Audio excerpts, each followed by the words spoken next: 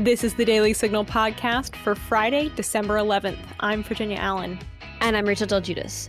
What's the latest with the Texas lawsuit filed with the U.S. Supreme Court asking for the ability to file the complaint with the Supreme Court against the states of Pennsylvania, Georgia, Michigan, and Wisconsin over the November 3rd, 2020 presidential election? What might happen if Texas Senator Ted Cruz does actually argue it, as President Donald Trump has asked him to? Hans von Spakovsky, manager of the Heritage Foundation's Election Law Reform Initiative and senior legal fellow at the Mies Center for Legal and Judicial Studies, joins me today on the Daily Signal podcast to discuss. Don't forget, if you're enjoying this podcast, please be sure to leave a review and a 5-star rating on Apple Podcasts and encourage others to subscribe. Now, on to our top news.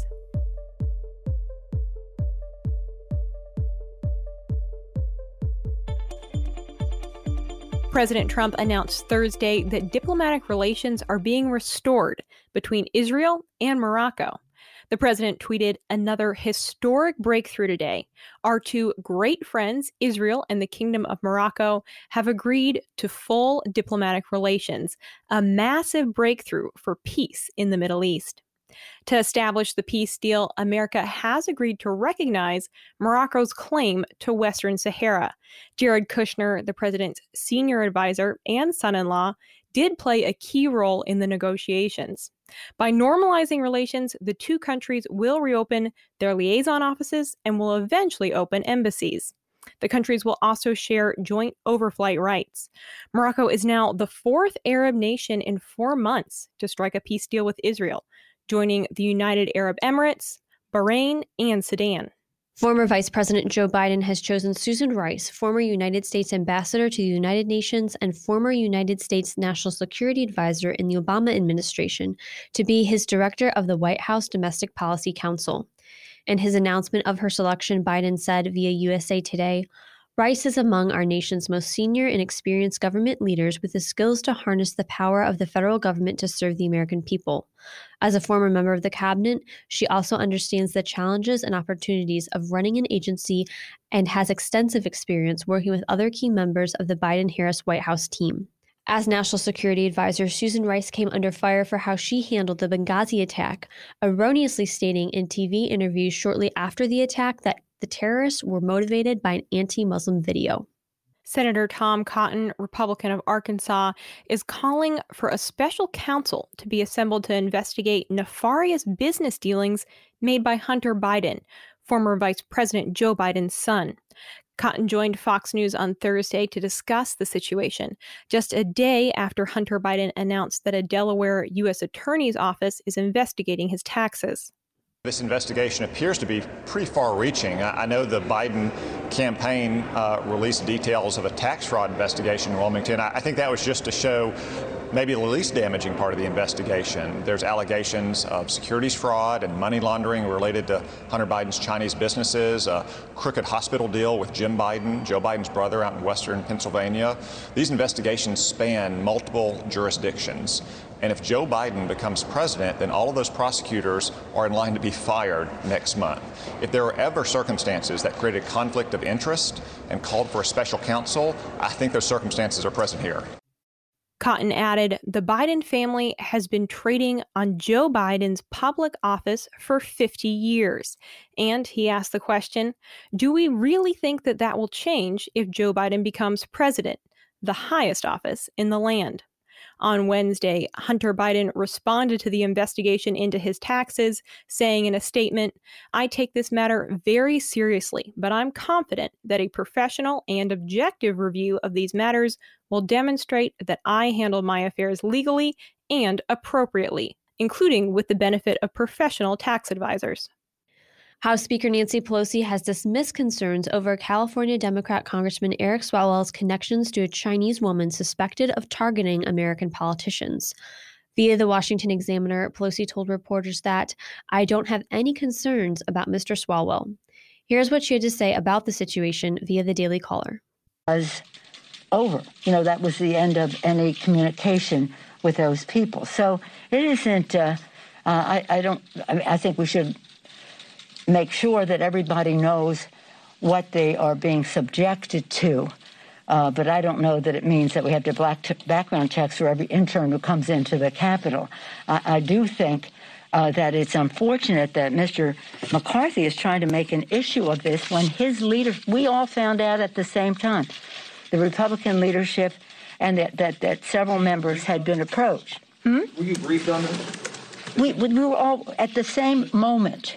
The House, Republican and Democratic leaders, and the leadership of the committee were briefed at the same moment.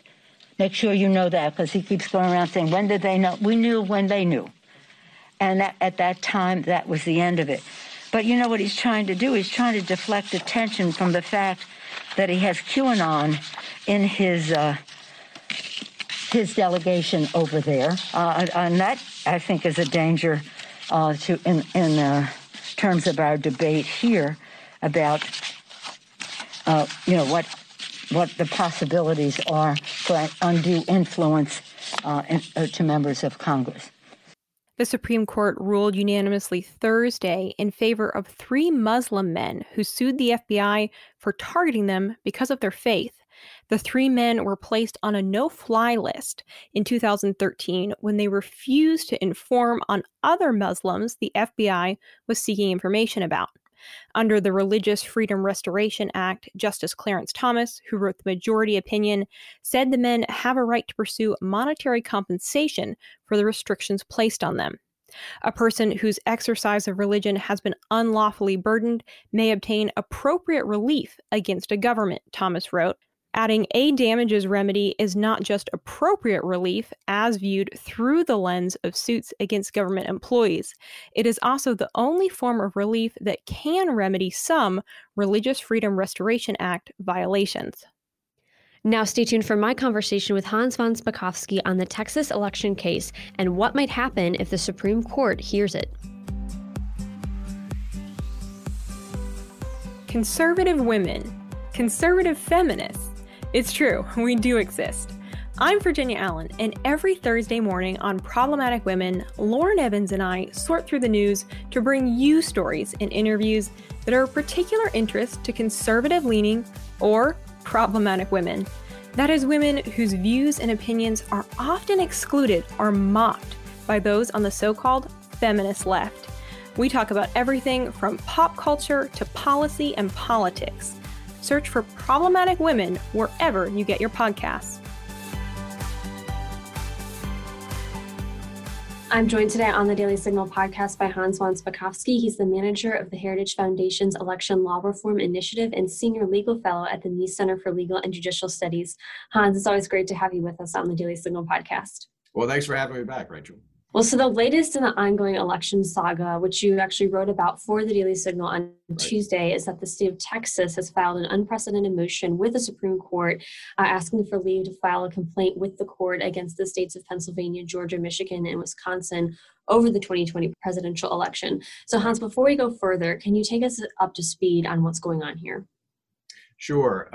Under the Constitution, the U.S. Supreme Court has what's called original jurisdiction over disputes between states. What that means is that if one state wants to sue another state, they don't have to go to a lower federal court. They can go directly to the U.S. Supreme Court. But under federal law and under the rules of the Supreme Court, if a state wants to sue another state, they can't just file a lawsuit with the U.S. Supreme Court. They first have to ask permission, and the Supreme Court has to approve it before the lawsuit can proceed. And that's exactly what Texas did on Monday. They filed a motion asking for permission to sue those 4 states. They attached their complaint that they would like to get filed to that motion. 17 states have now filed an amicus brief on the side of Texas saying the court should take the case. 6 states filed a motion to intervene and actually become parties on the side of Texas. And the Supreme Court told the 4 states that Texas wants to sue that they have until 3 o'clock on Thursday to file a brief explaining why they should not be sued. Well, Hans, what are some of the main points that the complaint alleges as it does address irregularities that you talked about in Pennsylvania, Georgia, Michigan, and Wisconsin? Can you talk about some of the main things that are discussed in this complaint? Yeah, the complaint actually, it's very well written, and it goes into great detail on the changes that were made in the rules governing the election process in each of those 4 states. And what the complaint in essence is saying is that those changes in the rules were not done by and approved by the state legislatures in each state. Instead, those changes were made either by state officials inside the executive branch of the state governments, like the secretaries of state in Georgia and Pennsylvania, or by judges. And the problem with that, Texas says, is that under the U.S. Constitution, the Electors Clause, the U.S. Constitution gives state legislatures the authority to set the rules for presidential elections, not state governments. So what that means is that the state legislatures in all 4 of those states, they could have made those changes, but they didn't. And those government officials who made those changes, and probably the best example is Pennsylvania. Remember, the state law there says absentee ballots have to be received by the end of Election Day. And instead, the Secretary of State, with the approval of the state Supreme Court, said, well, we're just going to override that state law. And we're going to accept absentee ballots received up to 3 days after Election Day. And what Texas says is all of those changes in the rules and all of the ballots that were cast in according to those changes in the rules were all invalid votes, and that therefore the Electoral College votes of those 4 states should not be allowed to be counted. They also make another claim, which is a violation of equal protection. Remember, equal protection is the part of the 14th Amendment that says one person, one vote.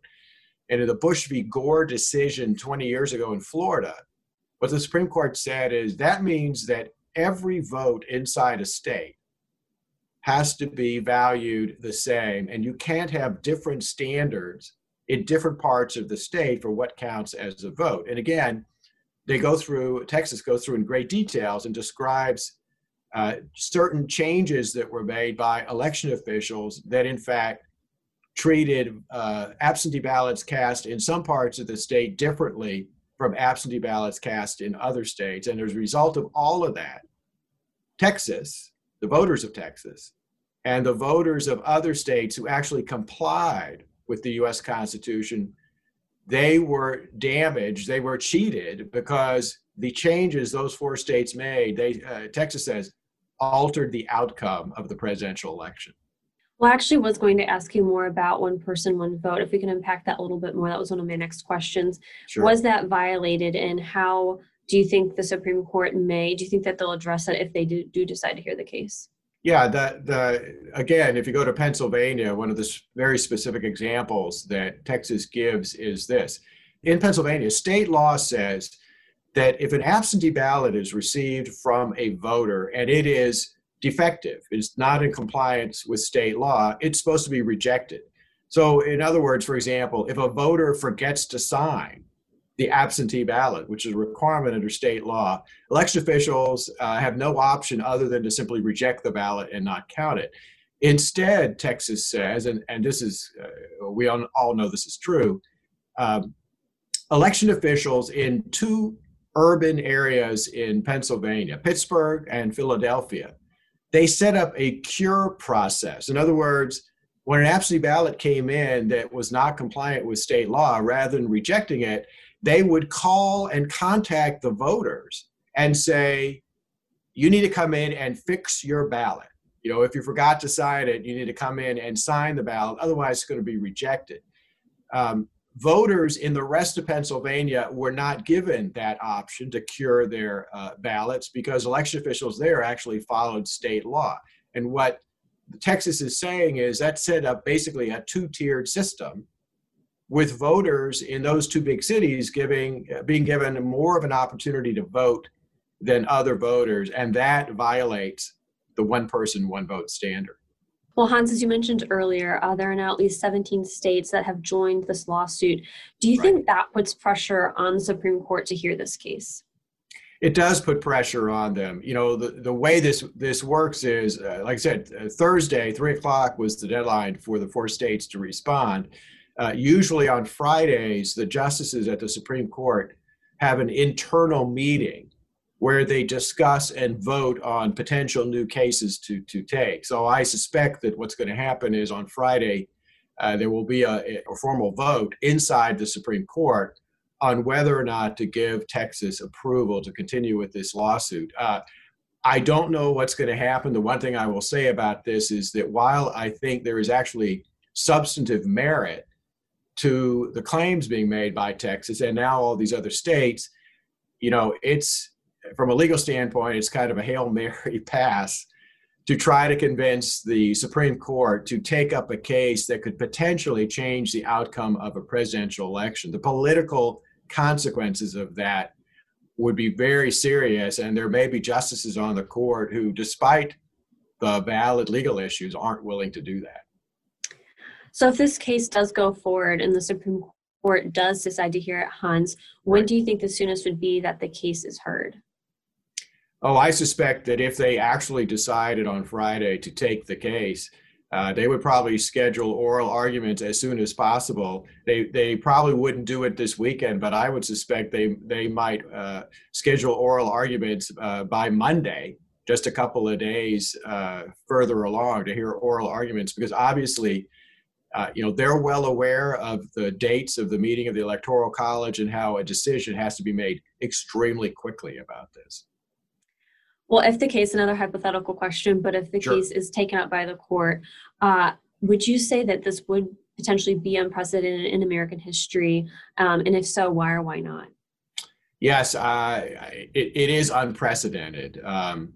We've never had a situation before, at least that I'm aware of, in which the Supreme Court was asked to invalidate the votes of 4 different states. And the remedy that Texas is asking for is, one, to declare that the way those 4 states administered their elections violated the U.S. Constitution, and therefore their electoral votes should not be counted, and instead they should be ordered to hold a new special election. As an alternative, Texas requests, if the elections have already been certified, Texas asks that the court order the legislatures of each state to appoint a new set of electors in compliance with the U.S. Constitution. The New York Times reported on Wednesday that President Trump has asked Texas Senator Ted Cruz to argue this case. Hans, what do you think of this, and how likely is it that this will happen? And if the senator does argue this case, how do you expect this to go? Well, Ted Cruz actually is before he was a U.S. Senator, he was the Solicitor General of Texas. In other words, he was the state official designated with arguing cases before the U.S. Supreme Court. He's a very experienced litigator. He has argued numerous cases before the U.S. Supreme Court. In fact, he was a law clerk at the U.S. Supreme Court early in his career for William Rehnquist. So if he were to argue the case, Texas would have a very good person up there arguing the case for them. But keep in mind, this was not filed by the Trump campaign. This was filed by Texas. So it would be entirely up to Texas to decide who would argue the case for them. I think the Trump campaign has asked for permission to intervene in the lawsuit if the Supreme Court gives its go-ahead. But again, we're all just going to have to wait to see what the Supreme Court does about this. Well, and we can't predict what the justices will end up doing, but it definitely seems unlikely, of course, that Justices Kagan, Sotomayor, or Souter would be sympathetic to the Texas case. But do you have any predictions, Hans, on how Justices Thomas, Gorsuch, Kavanaugh, Barrett, or Alito would view this case? And what are your thoughts as well on Chief Justice Roberts, who's often now become a swing vote? Boy, I really can't predict how the justices will rule. I think you're correct that the 3 liberal justices on the court, I don't think there's any question that they will vote to refuse to let the case go forward. Chief Justice Roberts has become the switch hitter, the person who switches his vote ever since Justice Kennedy left the court. I suspect because of the politically controversial nature of this, there's a good possibility he would vote with the liberals. How the 5 remaining justices will go on that, I don't know. I think there are serious constitutional issues that have been raised, and I think they really need to be dealt with, certainly for future elections, to ensure that state officials within the executive branch of those branches of those state governments don't just think that they can override election rules and laws set by the state legislatures. I think that would lead to potential chaos and other contentious elections, as this election has been contentious. But how they're going to vote, I just can't predict. So Hans, I have another hypothetical for you. If this case does go to court in Texas, what happens to the 2020 election in these 4 states? Do they have another presidential election? How does this affect the national election itself? And could this potentially delay the next president's inauguration? We've never had anything like this happen before. As I said, Texas is asking the court to declare that the electoral votes of those 4 states should not be counted, and that those 4 states be forced to either have new elections or for the state legislatures to appoint new electors. Again, we've never had anything like this happen before that I'm aware of in American history. All of that would have to be done before January 20th. If not, there actually is a federal statute that says that if the outcome of a presidential election has not been determined by January 20th, the date of inauguration, the acting president of the United States shall become the U.S. Speaker of the House. So even if this controversy went on, Donald Trump would not remain as the president. Instead, Speaker Nancy Pelosi, assuming she's reelected as the Speaker, would become the acting president of the United States while this is resolved either in the courts or with new elections. Well, on the flip side, Hans, if this case goes to court and Texas loses, what are the implications for future elections? I think the implications, frankly, are dangerous. The Constitution is very clear that it's state legislatures who set the rules for how a presidential election will be conducted in their state. And I think it's dangerous to have a situation in which state court judges and other judges interfere with those state laws and change the rules in the middle of an election. I think it's also dangerous if state officials, governors, secretaries of state, and others think that they can simply override state laws and change the rules in the middle of an election. And the reason for that is that governors, for example, are partisan elected officials. And they might, if they can get away with this, change the rules governing an election to favor the candidates of their political party. That's why you don't want that kind of thing to happen, besides the fact that it violates the Constitution. So I think this has been a very dangerous development this year, one that the courts need to deal with and prevent from happening in the future. Well, Hans, are there any other possible outcomes besides an outright win or an outright loss for Texas? And how else, in this vein, could the Supreme Court decide to rule?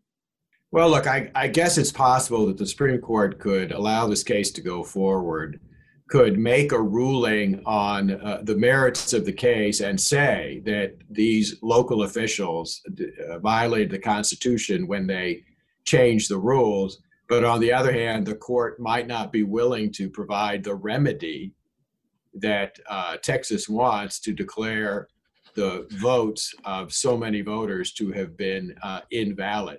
So they might rule on the legal issue without providing the remedy that Texas is seeking. Well, Hans, you had alluded to this earlier, but does this lawsuit have any implications for states' rights? And would you say Texas is trying to control how other states handle their elections? Well, I have no doubt that's the argument that will be made by the 4 states when they reply to this. I have no doubt that they will be arguing that how they run their elections is no business of Texas. But Texas, I think, actually makes a very strong argument, which is that the process of electing a president and a vice president is a national in scope election, and that if one state violates the Constitution and engages in behavior that alters the outcome of a presidential election, that damages the voters of Texas and other states that have followed the law and have followed the Constitution. So I actually think that is a sufficient claim to give Texas standing to bring a lawsuit like this. Well, we're going to continue following this. I'm sure I'll circle back with you next week. Hans, thank you so much for joining us on the Daily Signal podcast. It's always great to have you with us. Sure. Thanks for having me. And that'll do it for today's episode. Thanks for listening to the Daily Signal podcast. You can find the Daily Signal podcast on Google Play, Apple Podcasts, Spotify, and iHeartRadio. Please be sure to leave us a review and a 5-star rating on Apple Podcasts. And as always, please do encourage others to subscribe. Thanks again for listening, and we'll be back with you all on Monday. The Daily Signal podcast is brought to you by more than 500,000 members of the Heritage Foundation. It is executive produced by Kate Trinko and Rachel Del Giudice. Sound design by Lauren Evans, Mark Guiney, and John Popp. For more information, visit dailysignal.com.